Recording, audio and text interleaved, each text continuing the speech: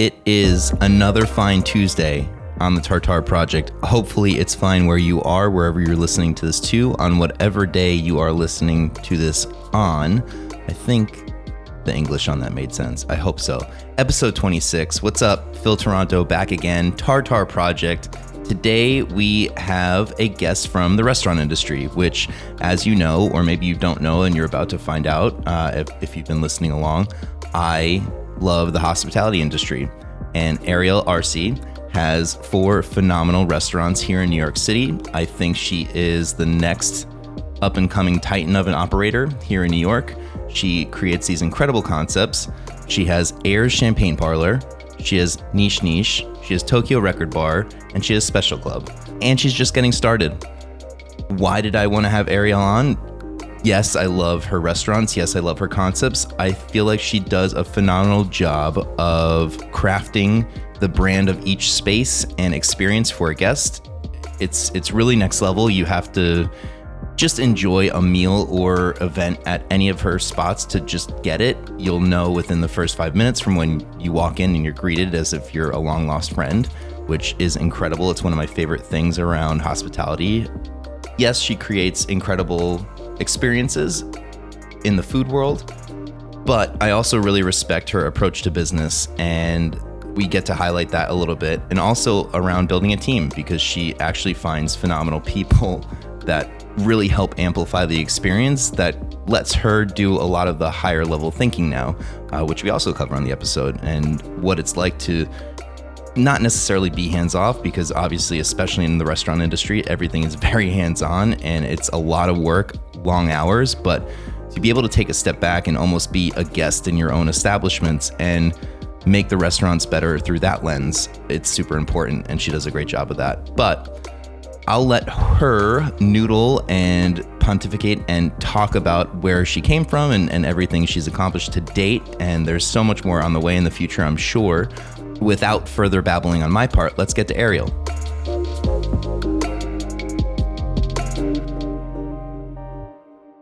We're live-ish. Well, this is pre-recorded, so it's already not a truthful start, but sitting here in Special Club with Ariel Arce.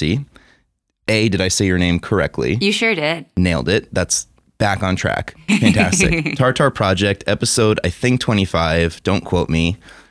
We are sitting here today because I am in love with this woman's concepts. She has 4, and I'm sure that's just the start, 4 restaurant concepts right now in New York City.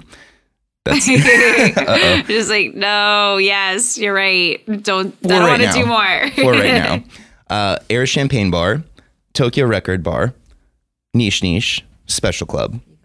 Those are all 4. The reason that I reached out and wanted you on the podcast, we just talked about it off mic. Aire's Champagne Parlor was the first time that I ever realized that you could have champagne as a non-celebration. Or that every day is a celebration, you should just drink champagne. Yeah, that was like the original tagline. But over time, it's kind of grown into, let's just take celebration out of the narrative and just say it's fucking wine. Let's enjoy it. And it is. And it is. It's delicious. People are finally coming around. Thank you. Yeah, better late than never. Yeah, right. So that's amazing. So with that being said, we're going to take a bunch of steps back to, where did you grow up? Oh, well, I'm born and raised in Hell's Kitchen. Have pretty much lived there my entire life, with some brief sojourns to the Midwest. Ooh. Yeah, I went to college at University of Michigan. I lived in Chicago for a couple of years, but born and raised New Yorker. And when you were growing up, did you give a shit about school? I have led a bunch of different lives in my short life, but the first half of my life, I was a professional actor. Crazy. Singer, dancer, gymnast, and was kind of on this trajectory to be far more talented, use my talents differently than I do now. Different channeling. Exactly. Yeah, different channeling. And I did very well in school, but it was always the extracurriculars for me. And that was the thing that was kind of going to be my focus, you know, in my future. And college, it was less about like my grades and my test scores, which were abysmal, and more about how I was going to audition, or, you know, how I was going to show myself off paper. Perform or something. Exactly. When did you discover a love for hospitality or restaurants that you can first remember? Yeah, my mom said if I was going to be an actor, I should probably learn how to wait tables. And I said, I will never in my life wait a table. Oh, how that has changed. Yep, Yeah. eating my words now. It was pretty much, I grew up in a household of entertainment. My parents were always entertaining. They were like the bygone era of food photography. So my mom was a fashion photographer. My dad was a food photographer, and they were always entertaining clients. And I just grew up in this energy of constant entertainment. And we were very good at it, like as a family, a little like trio. Would you perform? I would not perform. Oh my God. Okay, no, great. No. But like, I would make beverages. I would help my dad cook. Like my mother knew how to make a tablescape. Like we were just always kind of in this constant state of having people over to the house, throwing a party, entertaining clients. And so that's kind of how I came into the world of, hospitality, I guess. But I really didn't do anything in the space until after I graduated from college and the economy had crashed and there were no jobs. And I just applied to be a bartender somewhere, like fake it till you make it kind of thing. Totally. And then fell absolutely head over heels for it and didn't really look back. And you got your first start in New York at a bar? Yeah. Well, I mean, I lied in college and worked at a place called Touchdowns, where I think I poured 7 beers, or, And then, I applied to work at a catering company at 21. Amazing. For Sunset Terrace at Chelsea Piers. And that is my origin story for the food and beverage industry. And what were you doing at Sunset Terrace? At first, I was like making gin and tonics. And by the time I left, I had convinced them to let me run their beverage and food program.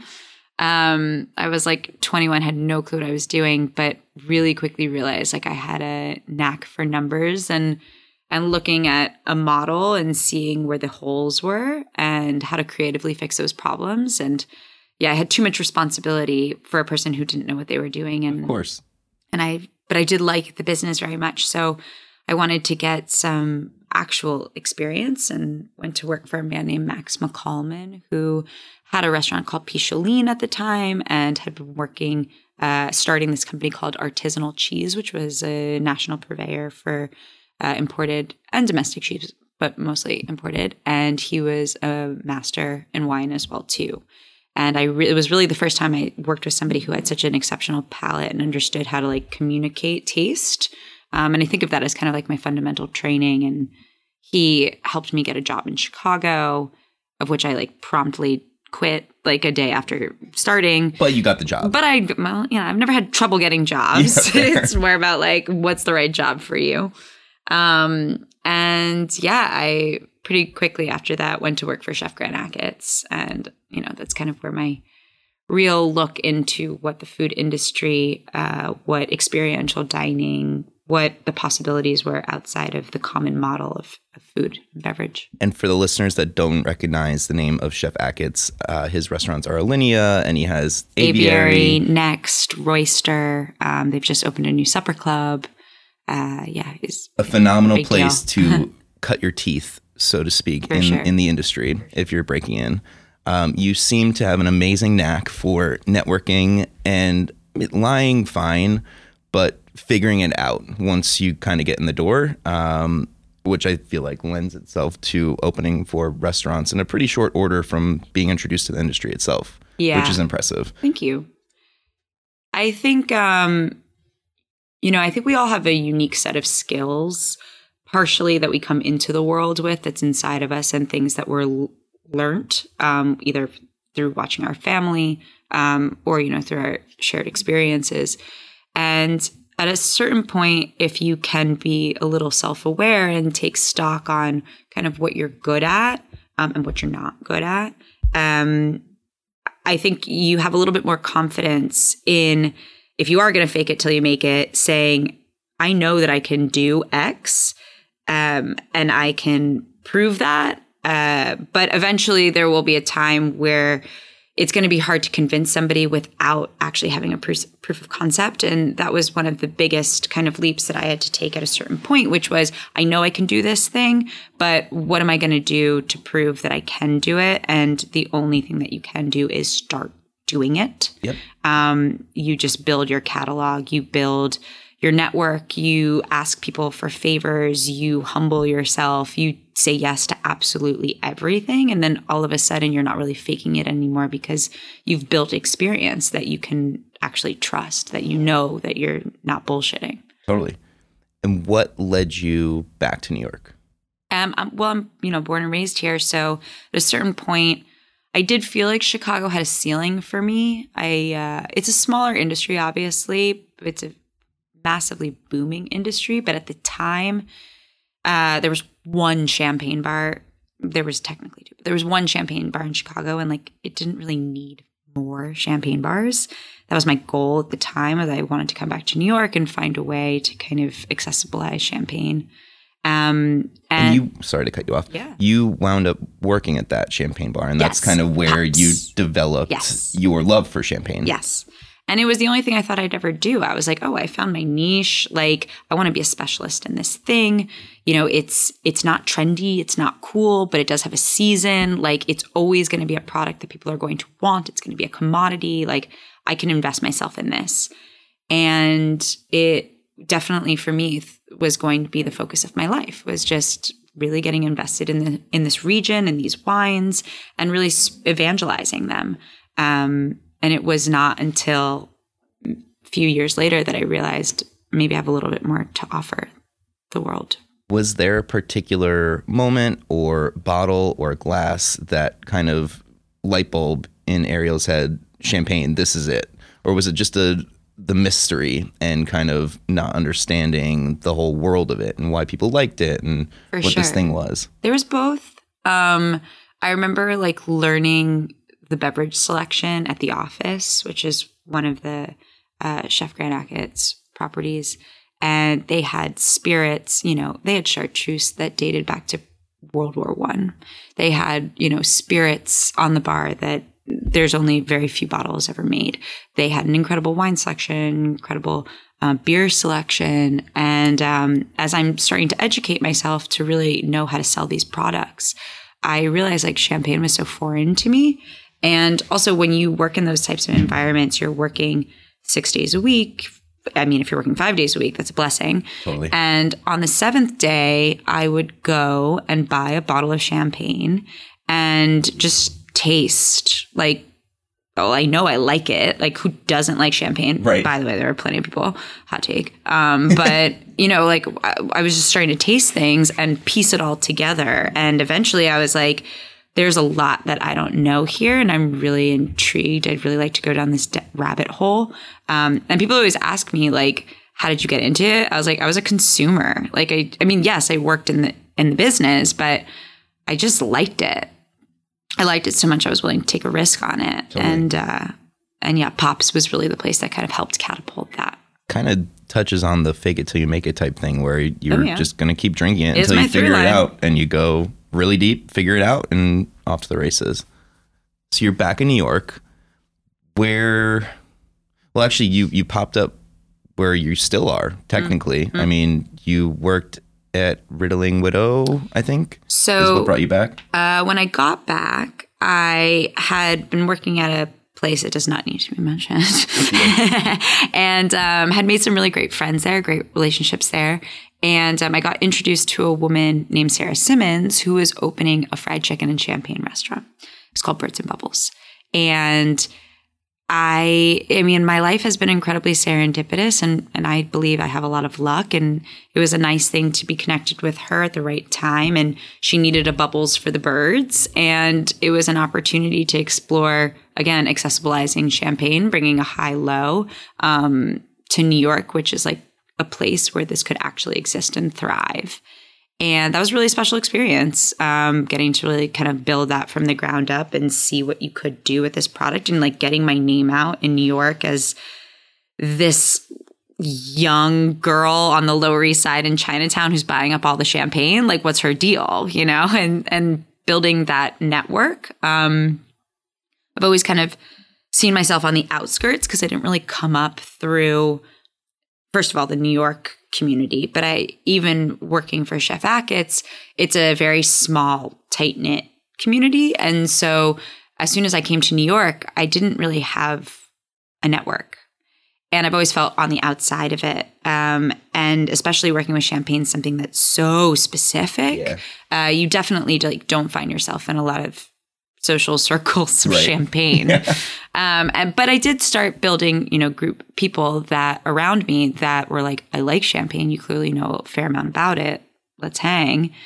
And we started to build our network from there. About 2 years later, I partnered up with Robbie DeRossi, who had opened Riddling Widow, which was a tiny, what I called shitbox for champagne on McDougal Street, which eventually turned into what is now Tokyo Record Bar and put Airs in upstairs above it, which is my champagne bar. And underselling slightly how that came to be, you went really aggressively and you wound up buying the space from Ravi, which is incredible. And again, just going back to how you bet on yourself and you figure it out, which I think is really incredible. And I want to keep highlighting it. Whether or not you do it, I'm going to keep doing it and bumping it up because it's such a badass story. From the process of saying, fuck it, I'm going to buy this thing. When did you open? Well, I basically found myself constantly in this situation where I had no control. And I'm a kind of alpha control personality. I'm type A in that way. But I kept feeling like if I am going to be in this niche and I am a person who's kind of like trying to control the narrative, I need to be able to tell that story my way. And with the project with Riddling Widow, at the end when Robbie came to me and said, like, I'm looking to sell this business because he had a restaurant above, which is where Airs was, and he was ready to kind of move on, I was like, great, now I'm just in the same position again where I'm just like starting over and not in control of my own narrative, and fuck it, what would it look like if I bought this? And I remember having a meeting with a friend and he kind of was like, here are the 3 things that you need to do. You need to simultaneously negotiate with Ravi. You need to simultaneously negotiate with the landlord, and you need to simultaneously have your business plan so that you're coercing investors or whomever to get involved with this project. And you need to do it all at once. And I remember just being like, oh, okay. Got it. Done. And so there is a constant through line in this process where you are betting, yes, you're hedging your bet on yourself, but you're also pulling some strings of different moving parts all at the same time in the hope that they're going to come together at the right time. Right. And just gotta trust. And it's going to work. And so, that process actually went very quickly. I think it was about 2 months.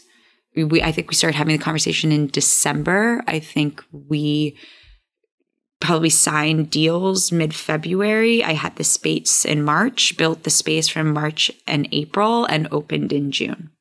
It was crazy. That's so crazy. I signed my paperwork in Champagne, which just felt like a perfect omen. Of course. Omen. It's like way better than blood, too. Much cleaner. Much safer.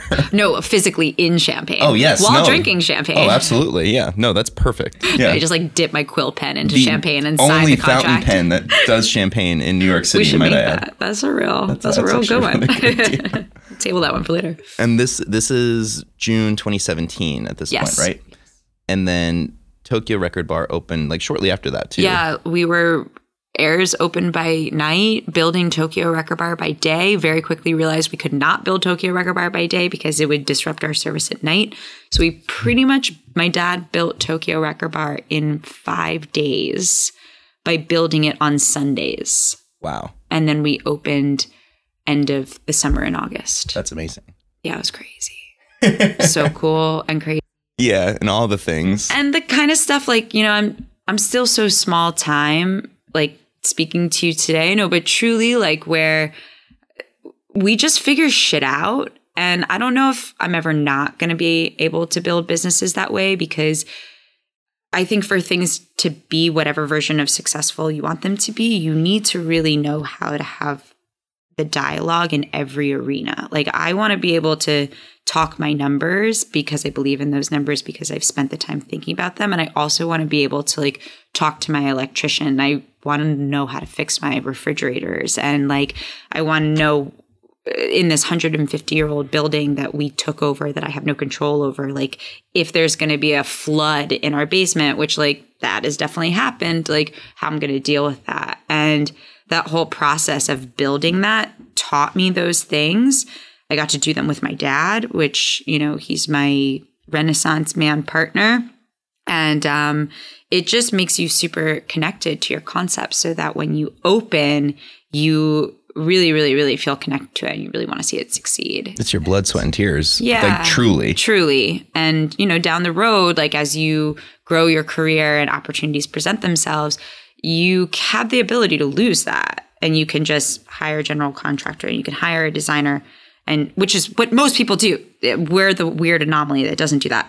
But, you know, you can pay a lot of money to a design firm and you can do all this stuff, and you start losing your connection to it. And I'm scared of that very much. So yeah, I think in some respects, like I'll continue to maybe do some big projects, but like with a small time DIY mentality. Well, you can always speak to it, just like you said. And I think that across a few of the more successful folks that have been on this podcast that I've been lucky enough to have, they relay that as well, where it's like, get in the weeds. I mean, what better way to understand your business than to actually work at your business? And I know you definitely were not shy of that throughout building, but you would work shifts and you like, you would be on the schedule. I mean, I still do. We only recently, like within the most recent months, have like agreed as a company that it does not make sense for me to have a shift or a shifted day. And that's a big change for me. Kind of weird, kind of scary-ish, but also a little bit freeing maybe. Yeah, all of that. And also it's like an immense amount of guilt. Like it's a weird thing to own your businesses and like not kill yourself, and like how you process that. That's really hard. It's a big change, but it's amazing because now I mean, I do still work on the floor in the restaurants because that's what I do and I'm good at it and I like to do it. But yeah, it's a big change to come in more as like a guest and to be the person that comes in here and like gets to be in love with the people that work here and enjoy it and leave a really fat tip and like my team be happy when I come in, you know, like, oh, she's back. Yeah, exactly. So it's a really new change for me, but it's been really, really awesome. That's so fun. I want to go two different directions. We're going to start actually on the hiring side, because what I found as a consumer and a guest, you do a phenomenal job with the people that you select to work in your restaurants. And there's never been a time when I haven't felt like I was walking into my friend's apartment or just this homey aspect. It was sometimes, oh, good to see you again. I haven't been in 7 months, and I'm getting a hug, like welcoming me back, which is crazy.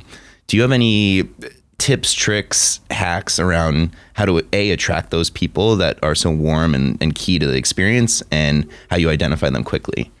Yeah, well, your people are like the most, like I can't emphasize more how important your people are for many, many, many reasons. But I've watched our culture come from like me and a couple people like sitting at a round table being like, what do we want the feel of this place to be, to turning into a company of almost 40 people who all kind of understand the culture.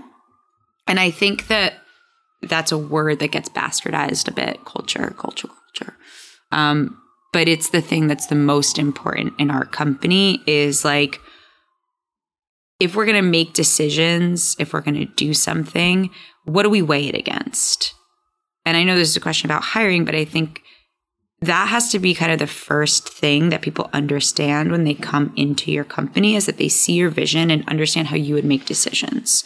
And, like last night we had at Niche, one of our very own host, Niche, and she came into the company 2 years ago, like 21 years old, walking in the front door and was just like, I want to work here. And Amanda, who's our gatekeeper at Arce and Tokyo, was like, Ariel, we need to hire this girl. And I was like, why? And she's like, I don't know. There's just something really special about her. And at the moment you meet Kristen, you feel her energy. She's incredible. And she came in as like a back server at 21 and now works in all of the properties as like the lead. She does all of our graphic design for all of our brands. Like, whoa.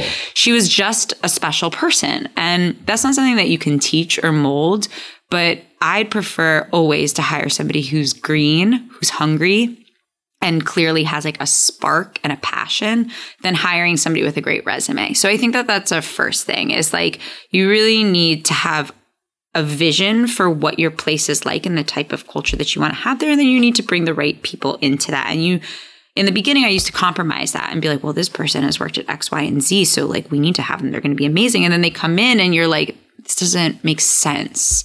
And it's just not a good fit. Yeah.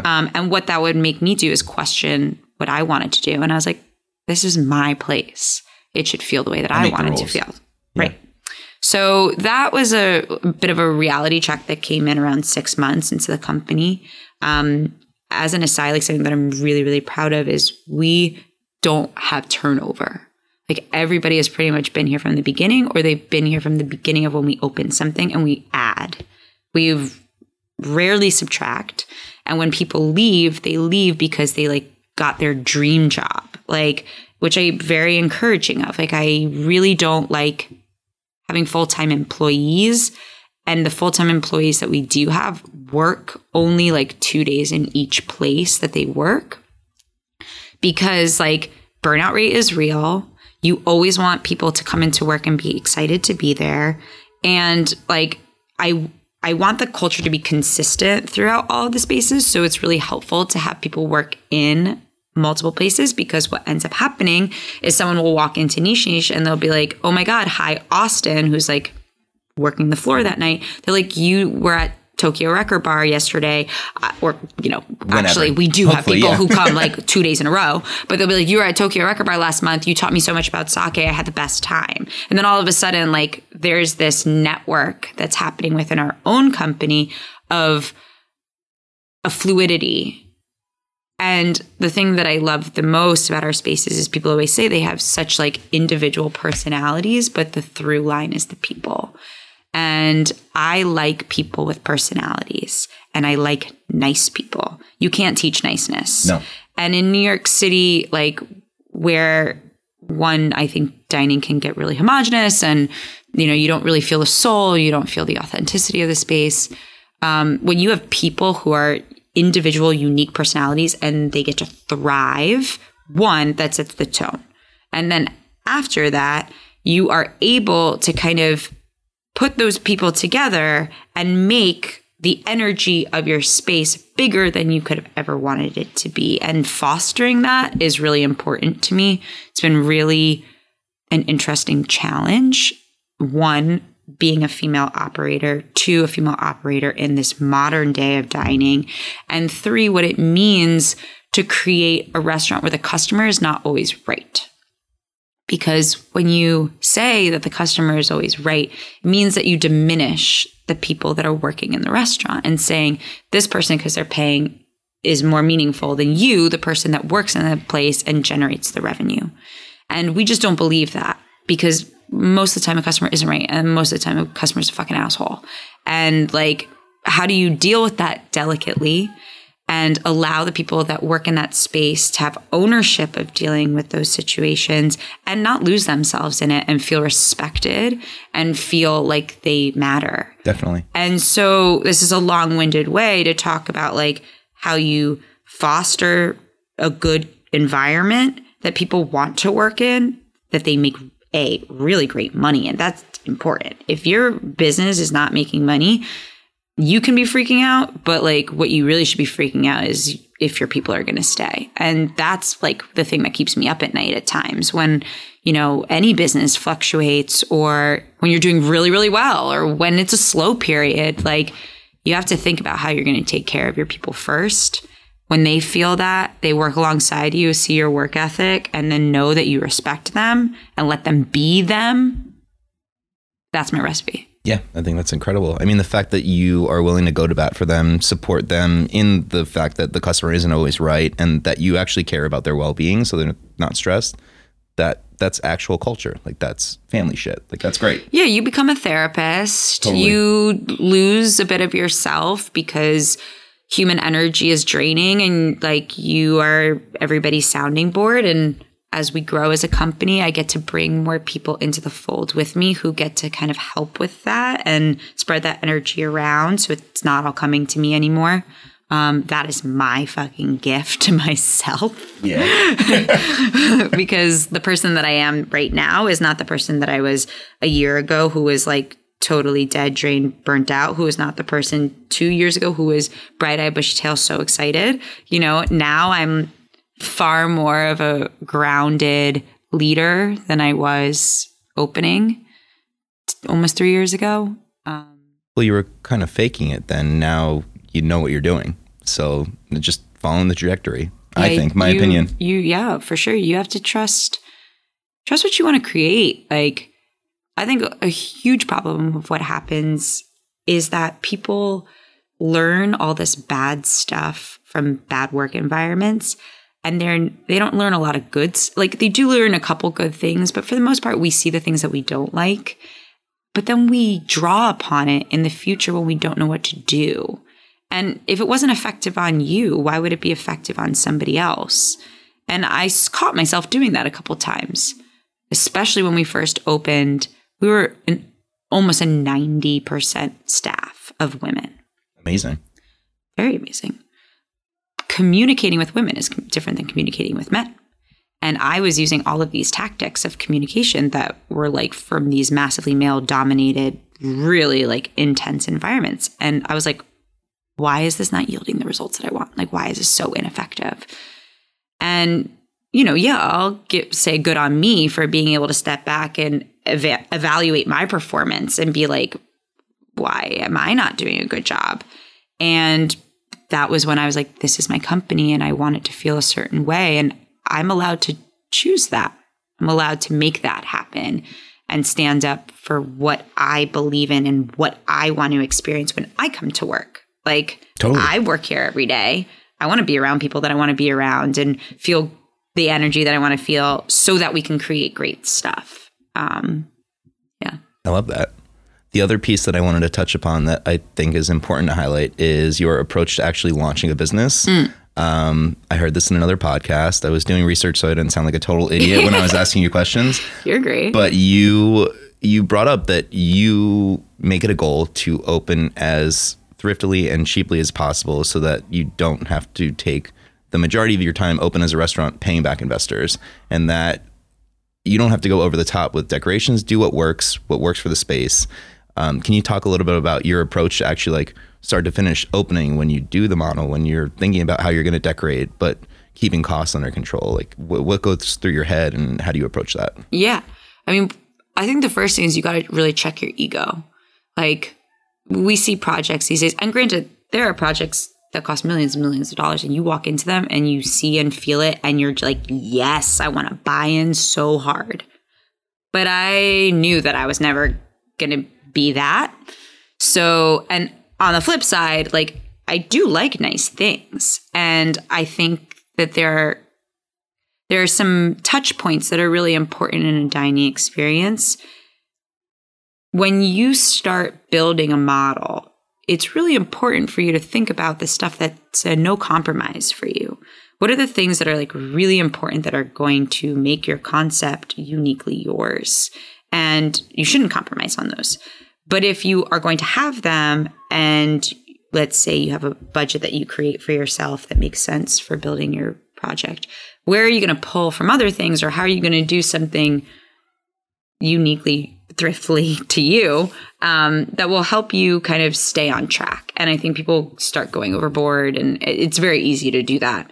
And a lot of times we spend more money because we just don't know what we're doing, and we waste money on stuff. And my God, I've bought like more chairs for heirs because I didn't know how high a chair should fucking be than I care to admit. And we used to call that place a chair graveyard because I just keep buying chairs and none of them would fit the tables. Okay. But I do think like part of it is the fake it till you make it. I was so terrified of losing somebody's money. If you're going to take someone's money, you have a responsibility. That's my opinion. We do not live in that world right now. People build startups, people build restaurants, and they're just like, I need $1 million. And it's like, you do not need $1 million. For what? Yeah. You know who needs $1 million? Australia needs $1 million right now. Like, you need $10 and figure it out. And that's, again, partially checking your ego and being like, I don't need this thing.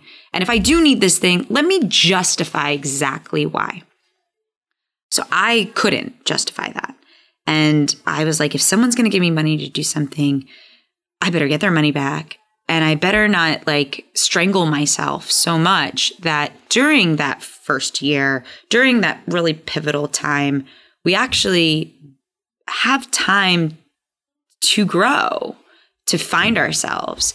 In New York, you know, you see restaurants open and close, businesses open and close so fast because they don't have runway. You know, like you don't get time to develop in any way. You just have to be great. Mm-hmm. New York City isn't patient anymore, which sucks. So those two things together were kind of my foundation. And I built the model for Heirs in Tokyo and build pretty much every single model for everything I do, thinking about if it was me and like one other person doing this, what's the bare minimum of what we need to do it? And then like, how could we scale up? Because nobody teaches you how to scale up. Everybody teaches you how to scale down because most things fail. So how do you start big? And then if it doesn't work, like you got to pivot or you got to be flexible. Mind you, you have to be able to do both of those things. And if you can't, you should never go into business because you will fuck yourself. Sorry. No. But I think like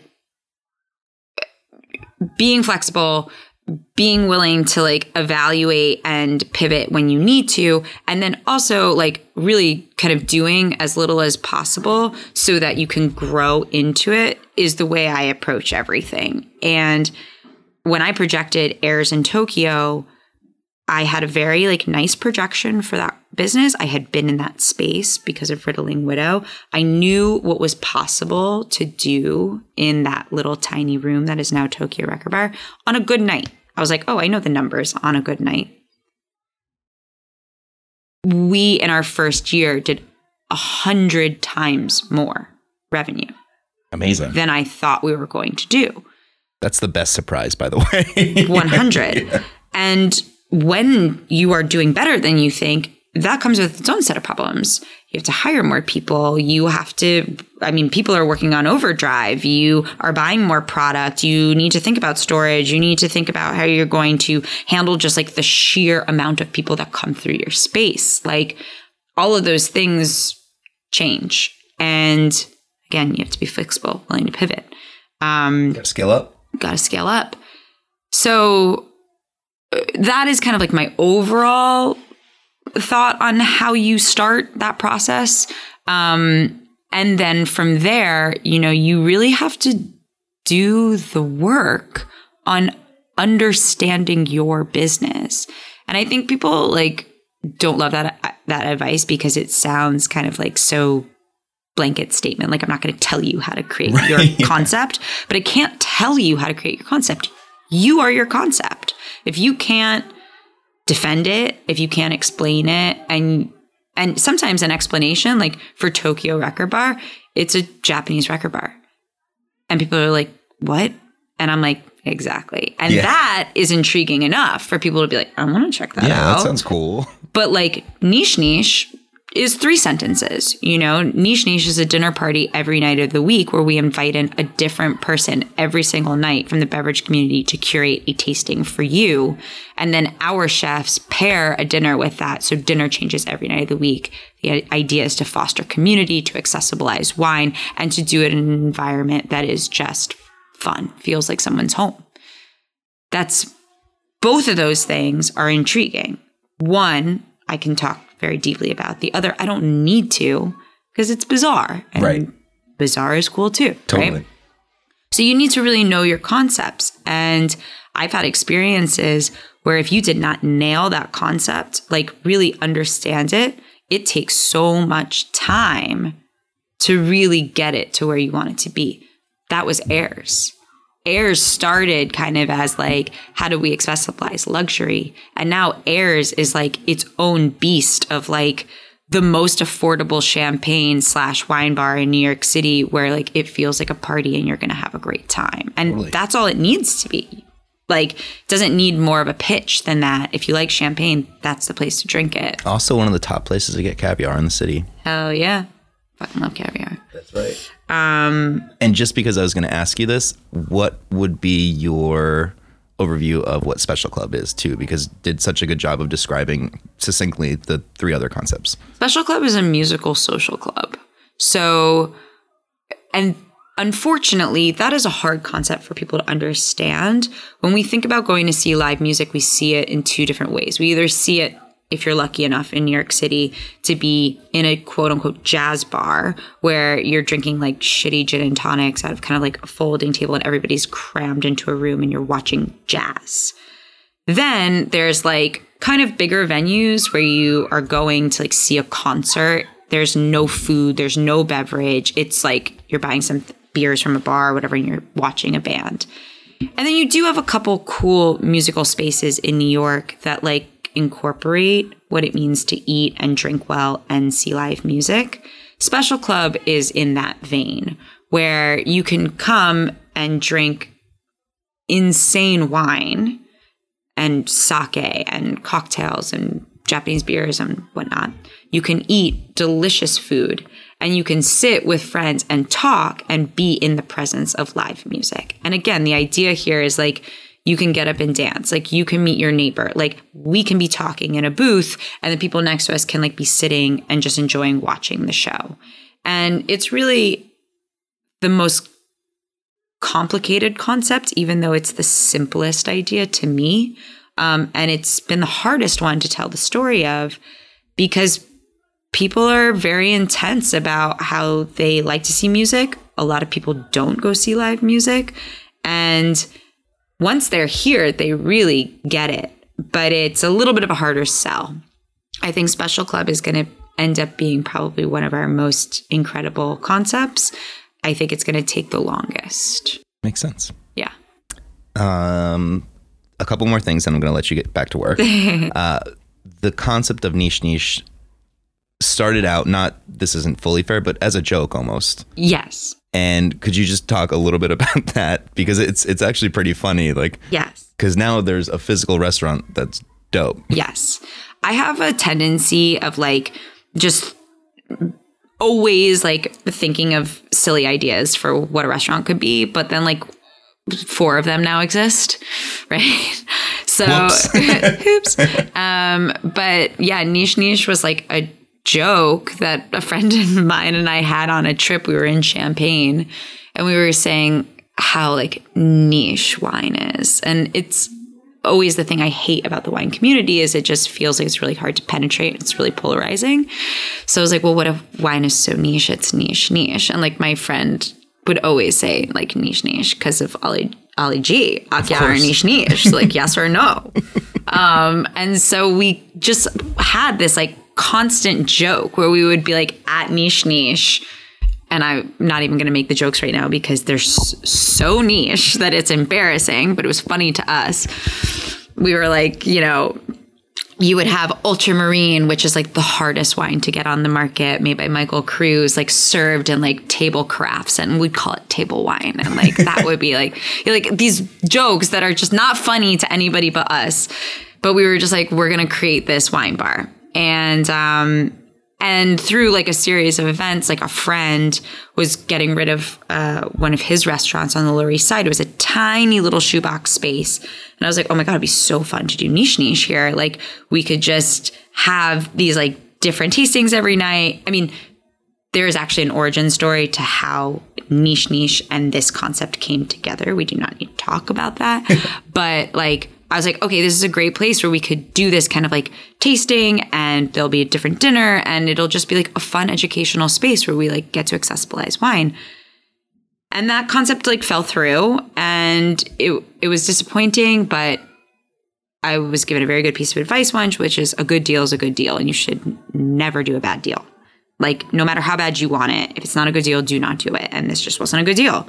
And this space came to me luckily, where I was walking down the street. I love calling for rents phone numbers because I just like a laugh at how expensive retail spaces are.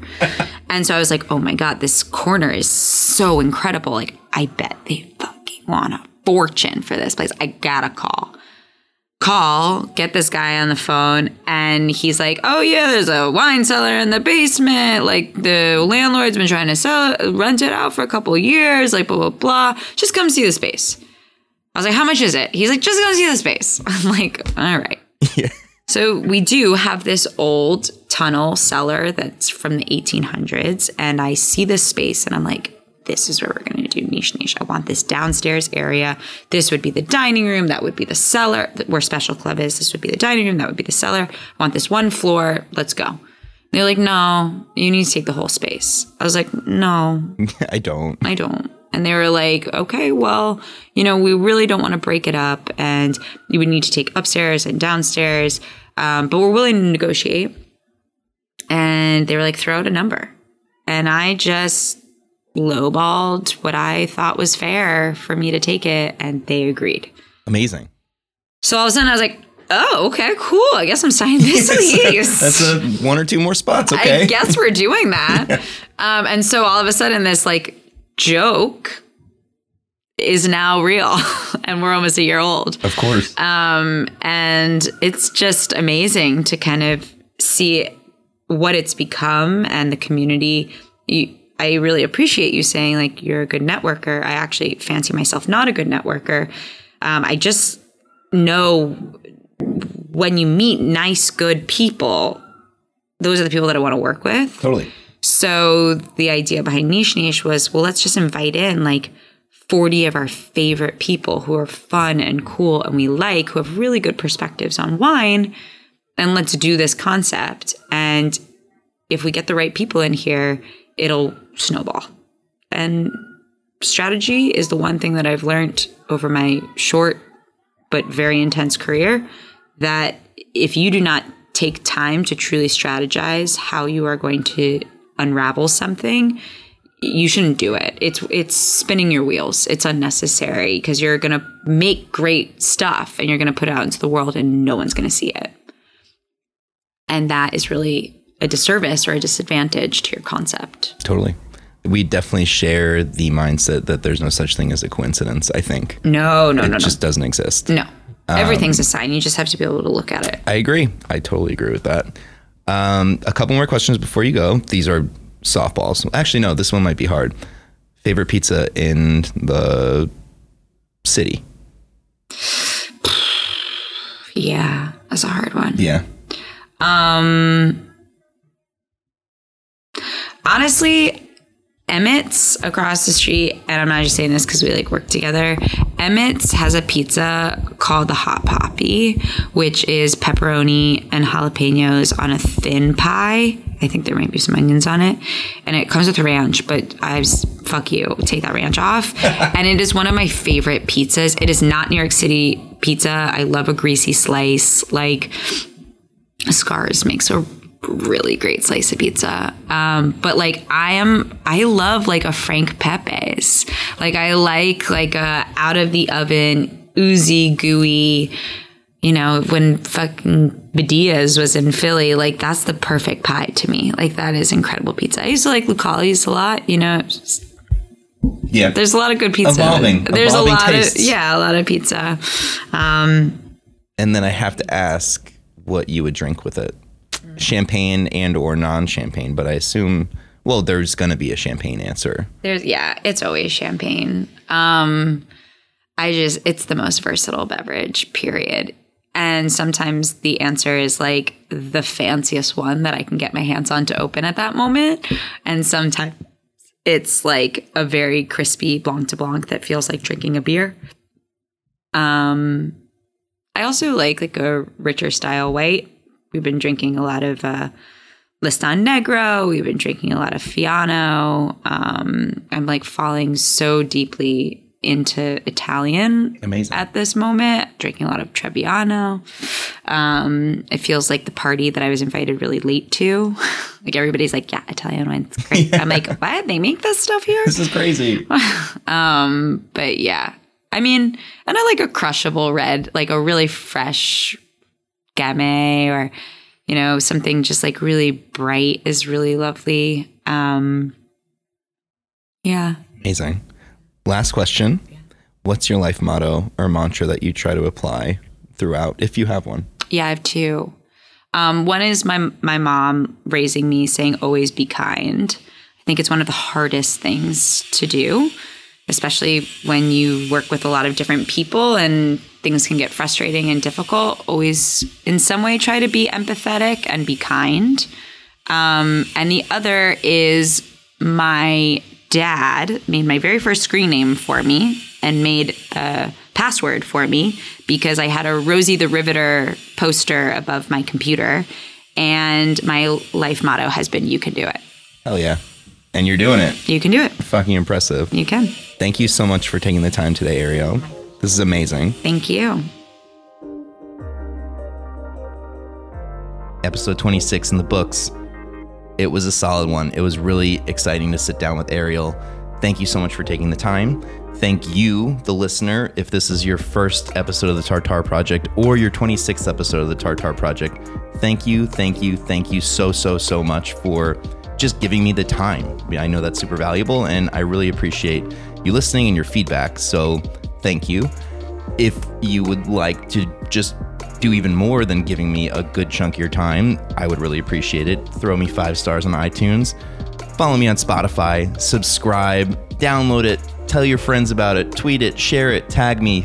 I really appreciate each and everything that you do. And if you do nothing but listen, that is so valuable to me, and I really appreciate that too. So thank you. And I will see you next week.